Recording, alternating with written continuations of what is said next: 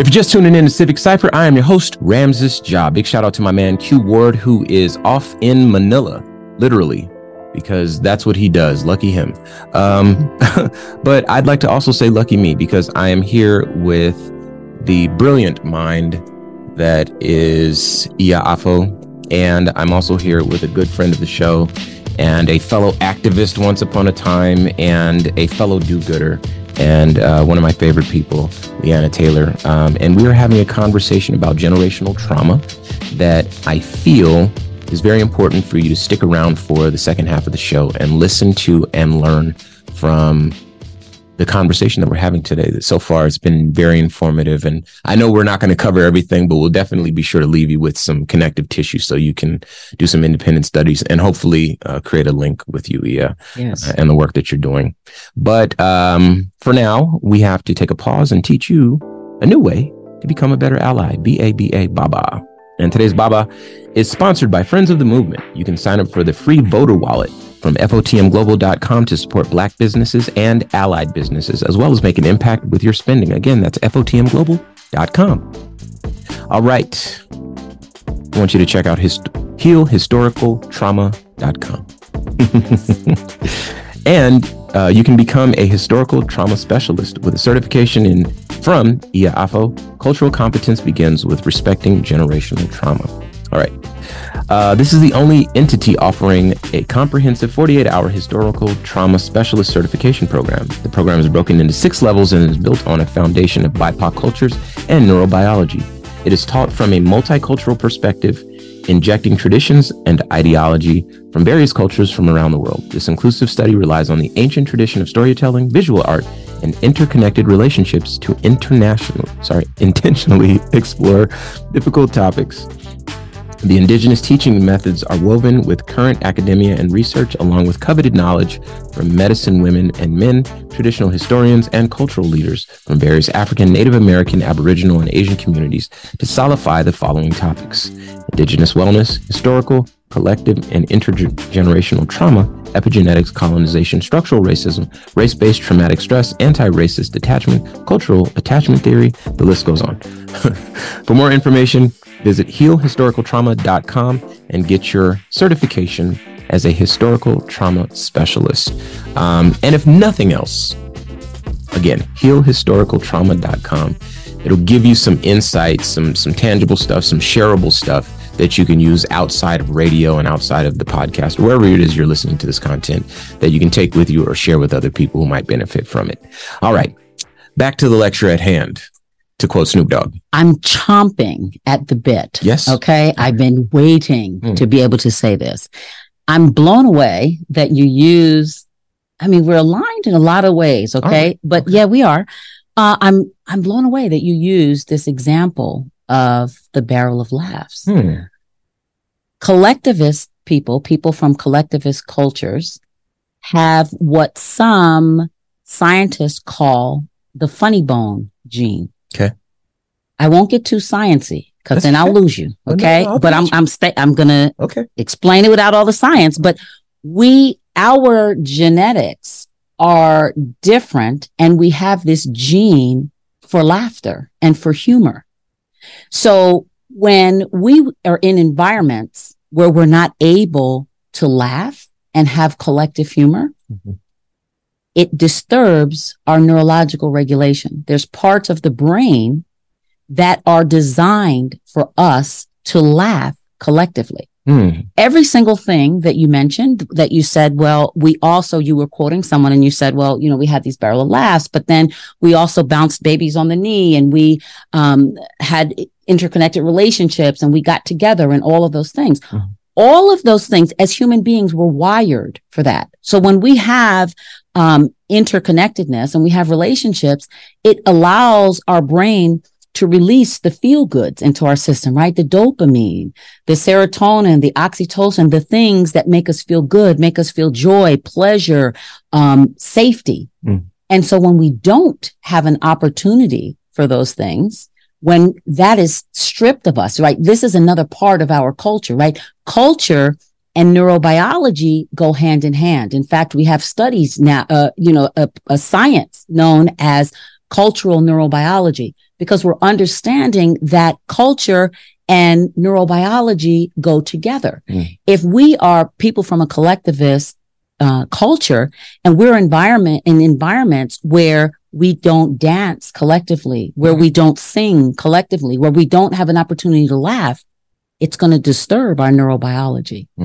So it doesn't surprise me, right, that we weren't allowed to laugh on the plantation, nor does it surprise me that we were always trying to get together to laugh, because the brain is always seeking regulation. Working on the plantation, right, we're neurologically dysregulated because we're always in fear. And those moments of laughter, those moments of connectedness, those moments of babies on our lap allows us to activate the pleasure center of our brain, which then allows us to have the dopamine release where we can feel joy and pleasure and safety. So that story is really in alignment with what I'm talking about. I see what you mean. Yeah. These are ways that we can heal ourselves. You see, our community is in trouble, right? Our communities need healing. And we think that we're going to get that healing from Western medicine. We think we're going to get that healing from outside providers and outside people, but we have the capacity to become self-healing communities. We have the capacity. We're wired. We have the innate ability to heal ourselves. We just have to be reminded, because our ancestors knew how to manage adversity. But through colonization, we've been stripped of our cultural identity, and we no longer know how to manage adversity. I see what you mean about her. She's something special. Something special. Yeah, I think that's a bit of an understatement. Truly. So let's do this. Okay. I remember you said that you didn't want to get too sciencey, but while we have our listeners here, I do want to at least touch on a little bit of the science here, because it's one thing to say that these are some good ideas, or these are some culturally relevant practices, or these are things that this group of people likes to do, and then Jewish people like to do this in Tel Aviv, and on and on and on. But if there's a scientific basis for it, science is a language that tends to transcend a lot of prejudices. So let's take a moment and discuss, for folks that don't know, what is epigenetics? Okay. So epigenetics is the science that deals with how our genetics has to adapt to our environment. So we have genes, right, that we inherit from our family, from our parents. That stays solid, right? That's static. We have that genetic information no matter what. And that lives in the genome of the DNA. We then have something that's on the outside of the genome, which is the epigenome, and that contains chemical markers. And those chemical markers determine how, when, and if that genetic information gets expressed. Okay. So let's just do an example. If we have an ancestor that was on the continent during the slave trade, right? There's the ancestor walking around doing their day-to-day work. They know that there's someone that is stealing and enslaving Africans. So they're fearful, right? Somebody might get me. I don't know if it's going to be somebody from another tribe. I don't know if it's going to be somebody, a colonizer, but somebody might get me. So they're moving around in fear. They become hypervigilant, because we must become hypervigilant in order to survive. Sure. Right. So suddenly we can see farther than we used to be able to see, because we have to train ourselves. Our body is going to adjust to this for survival. We can see farther. Our sense of smell, right? We see these silly movies where, like either a Native American person or an African person, I smell bear, right? These things are true, right? Our smell becomes discerning, because I need to know, if I'm in the bush, I need to know, was there a human being just here? Was that, did they come from another tribe? Are they European? Is it a bear? Who's in the woods? And so our DNA adapts to whatever environment we're in. When that adaptation happens, it can be passed, the adaptation of, let's say, hypervigilance can be passed one generation to the next for potentially 14 generations. We can look at the cherry blossom study to have more information about this. So in the cherry blossom study, what they did is they took a bunch of rats and they exposed rats to the smell of cherry blossoms. At the time that they were exposing those rats, they were giving the rats a shock at the same time. So they were experiencing pain and smelling cherry blossoms at the same time. Mm-hmm. 14. Pavlov. Yes. Similar. Yes. Okay. 14 generations later, Whoa. Those rats who have no experience of being shocked, when they smell cherry blossom, they will have the same amount of stress hormones in their system, the cortisol, noradrenaline, adrenaline, as the group of rats that initially smelled the cherry blossoms while they were getting shocked. So that's why the scientists are starting to say, wait a minute, there's a connection here, and this can be passed 14 generations down the road. But I have to also say, because I am not a doom and gloom, I'm not everything is bad. This is wonderful information. This is fantastic to know, right? As traumatic as it is for us that potentially we have all this trauma, and trauma is cumulative. So we have the potential of all this accumulated trauma. But at the same time, we have the potential to pass love and positive experiences and benevolence, all those things 14 generations forward. This is healing our communities. I love that. I wish my dad was alive still. He would like to hear you say that. That was very special. Thank you for saying that. That was very welcome. Thank you. You're welcome to hear that. Okay. 14 generations. Yes.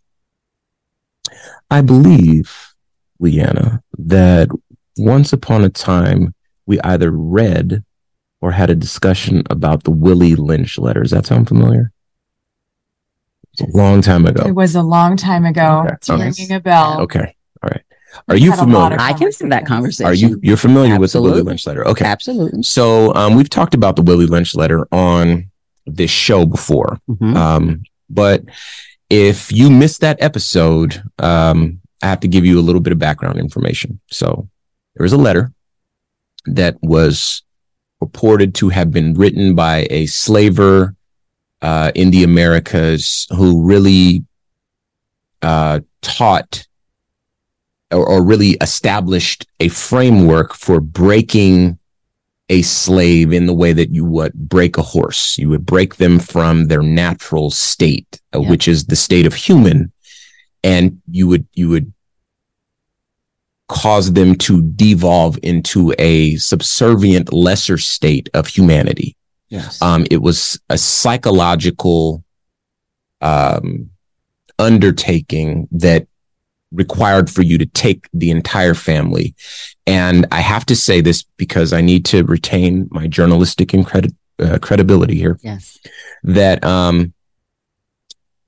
whether or not the letter is a truthful accounting of or that Willie Lynch was an actual individual who wrote this, whether or not that is true has been up for debate for some time.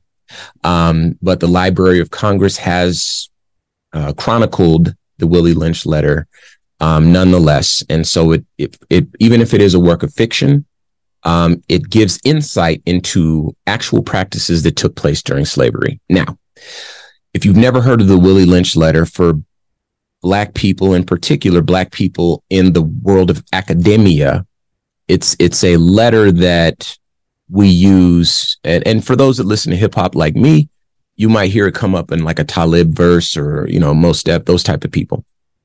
But read it. It's called How to Make a Slave. Okay. The reason I'm referencing this right now and giving you such a background on it is because, it is a subject of conversations, for those of us who are Black, and are trying to combat things that have been leveled against our community, initiatives and so forth, the disenfranchisement and kind of the psychological state of our people. And so this has kind of been, I don't want to call it a guidepost, but sort of a reference point. We'll call it that. Now, in this letter, toward the end, funnily enough, it uses the word self-refueling, which is part of why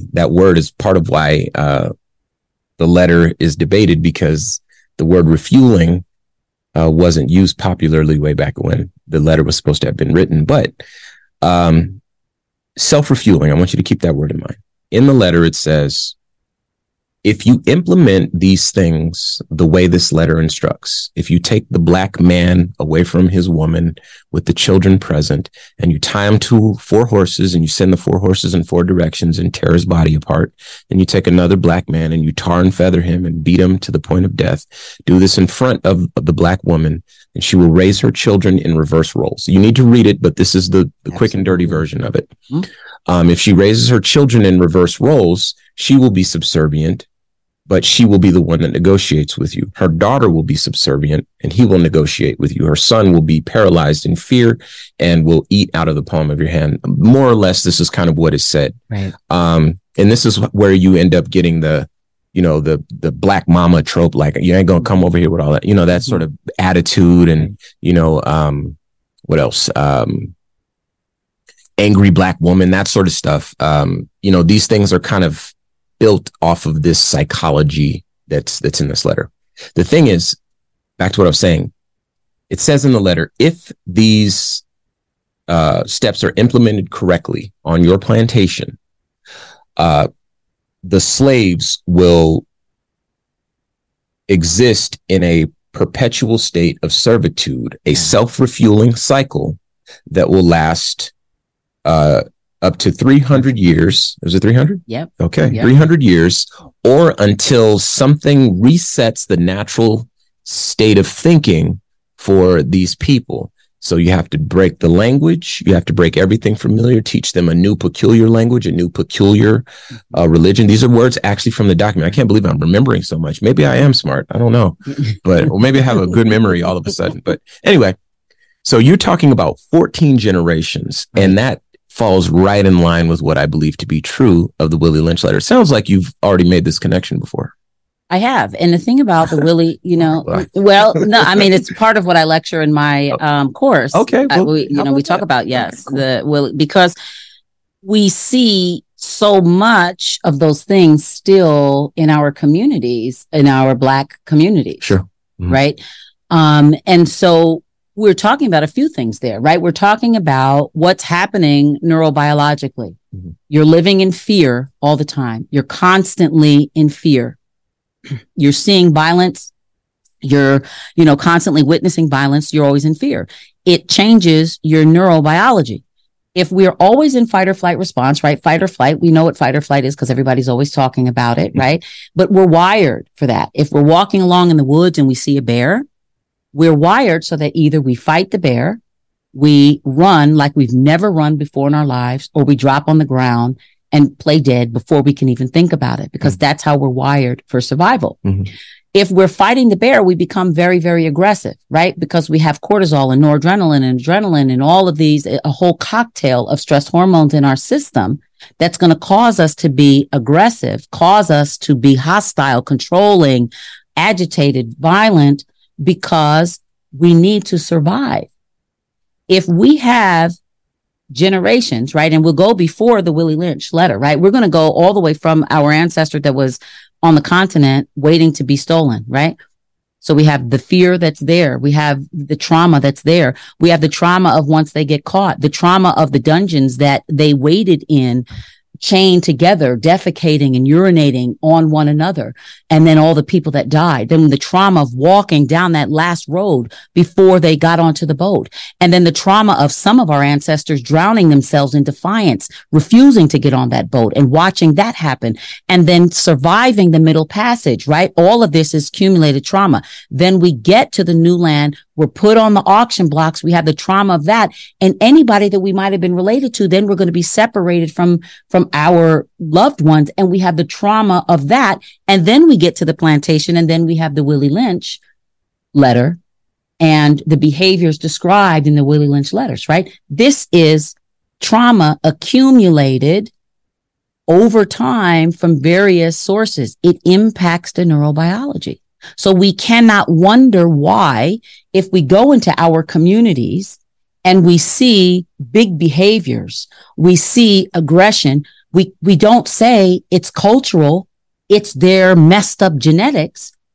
This is this is an issue of environment. We have been put in an environment where we are in constant fear over these generations. Then we add in all of our brothers and sisters being shot in the back by the police. Then we add in incarceration. We add in all of those things. Mm-hmm. So Black what happens? Black Codes, New Deal. All of it. What is it? Oh man, I was gonna say it. Black Codes. Jim Crow. Jim Crow. That's what I was going to. Absolutely. Yeah. Jim Crow, all of those things. So when you go into our communities, you're going to see people who have an activated threat response system. Mm-hmm. They're operating in the brain. I'm going to get sciencey, but you're going to follow me beautifully and you're going to love it. Okay. But when we activate that fight or flight response, we are activating the brainstem in part of our brain, the most primitive part of our brain, the part of the brain that's intact when we're already born. That's a terrific part of the brain for survival. Limbic system is part of that, right? Okay. So that's a terrific system for survival. It's going to control my heart rate, my blood pressure, my respiratory rate, all of those things. I need my diencephalon to inhibit some of my behaviors. I need my cortex in order to learn. The brain is very efficient. If the brain says danger, danger, danger, and we need to survive, it's going to activate the brainstem. Now we're in survival mode. The other parts of the brain are going to power off. So I don't have access to my diencephalon. I don't have access to my cortex. So I can't have empathy. I can't have memory. I can't have good self-reflection. I can't make good decisions because I don't have access to the part of the brain that I need in order to do that. Whew.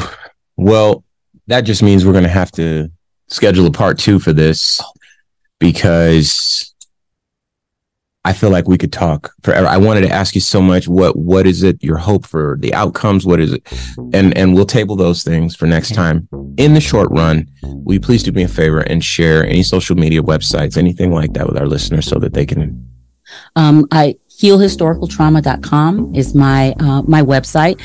If you're interested in learning more about epigenetics, check out the Cherry Blossom Study. It's fascinating. Check out the Human Genome Project, and you'll get some more information about that as well. All right. And Leanna, the Arizona Pet Project, plug it.